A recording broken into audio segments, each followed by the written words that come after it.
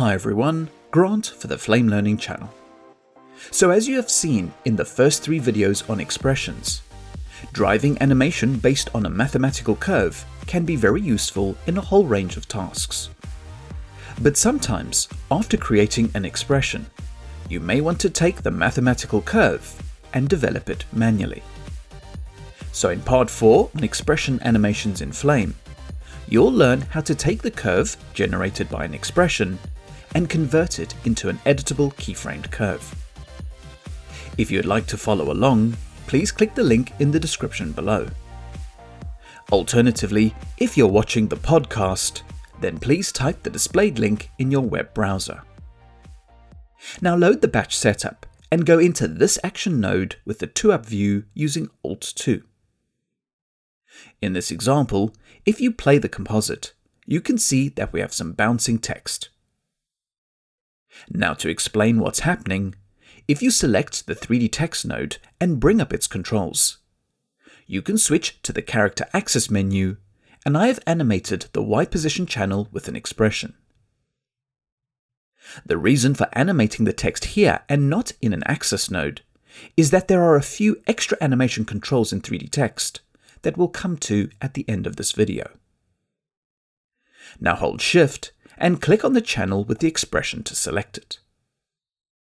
Next, switch to the animation editor, and you'll see the selected channel already framed in the view. To explain the expression, this is generating a sine curve, and its timing has been offset by 10 frames using the evaluation function. This is what creates the vertical movement of the 3D text. Now this movement is continuous, but let's say that at frame 114 you'd like the animation to stop. If you select the curve, you'll notice that no keyframes are available to move or adjust the curve. To edit the curve, you need to convert the expression into a keyframed curve. This is referred to as baking the expression. With the curve still selected, go to the Keyframe tab and click the Curve Functions pull-down menu.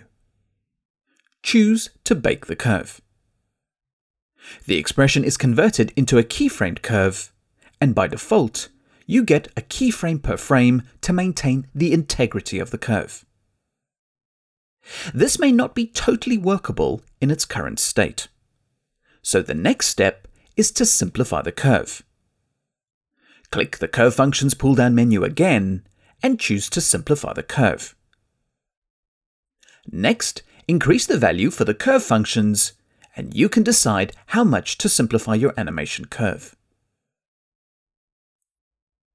Now that the curve is more manageable, hold D and delete the last 2 keyframes at the end of the curve.